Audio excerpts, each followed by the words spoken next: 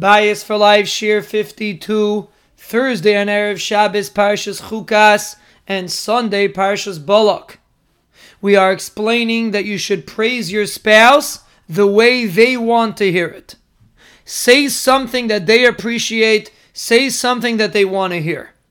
And the Gemara says that when you are praising a kala to the chassan, regardless of your opinion of the kala, you should always say, Kala noe v'chasuda.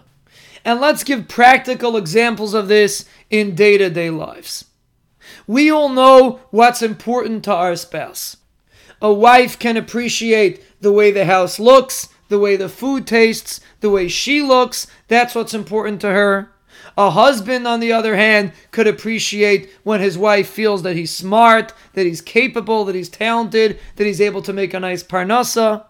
If you can focus on the area that your spouse appreciates and your spouse thinks is important, that compliment will accomplish what Chazal are trying to accomplish. To praise a person the way they want to hear it. To uplift them, to help them feel good about themselves. And we all know this is true in our own lives. If a person would come over to you and say, "You're brilliant," even if you know it's not true, you're still going to feel good.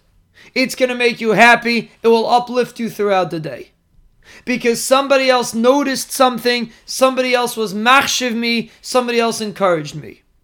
Especially in a spouse, this concept exists. Not to necessarily focus on areas that are not important to them. That won't have the same power of the compliment.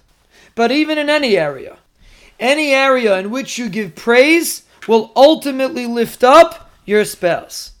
And the truth is, it wouldn't hurt if we would praise ourselves.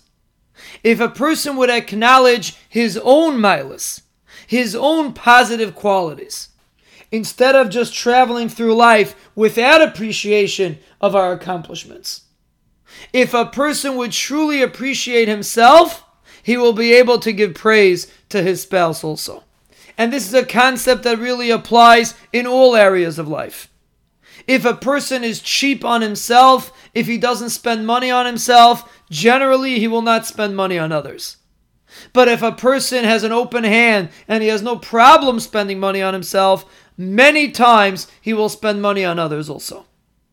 The same is with compliments. If you can allow yourself to have self-esteem, healthy self-esteem, to feel good about yourself when you accomplish something or when you're trying to accomplish something, congratulate yourself. Make yourself feel good. It will be much easier to spill it over to your spouse, to give compliments to your spouse. If you compliment yourself, you will end up complimenting your spouse. And the same rules apply that we said before.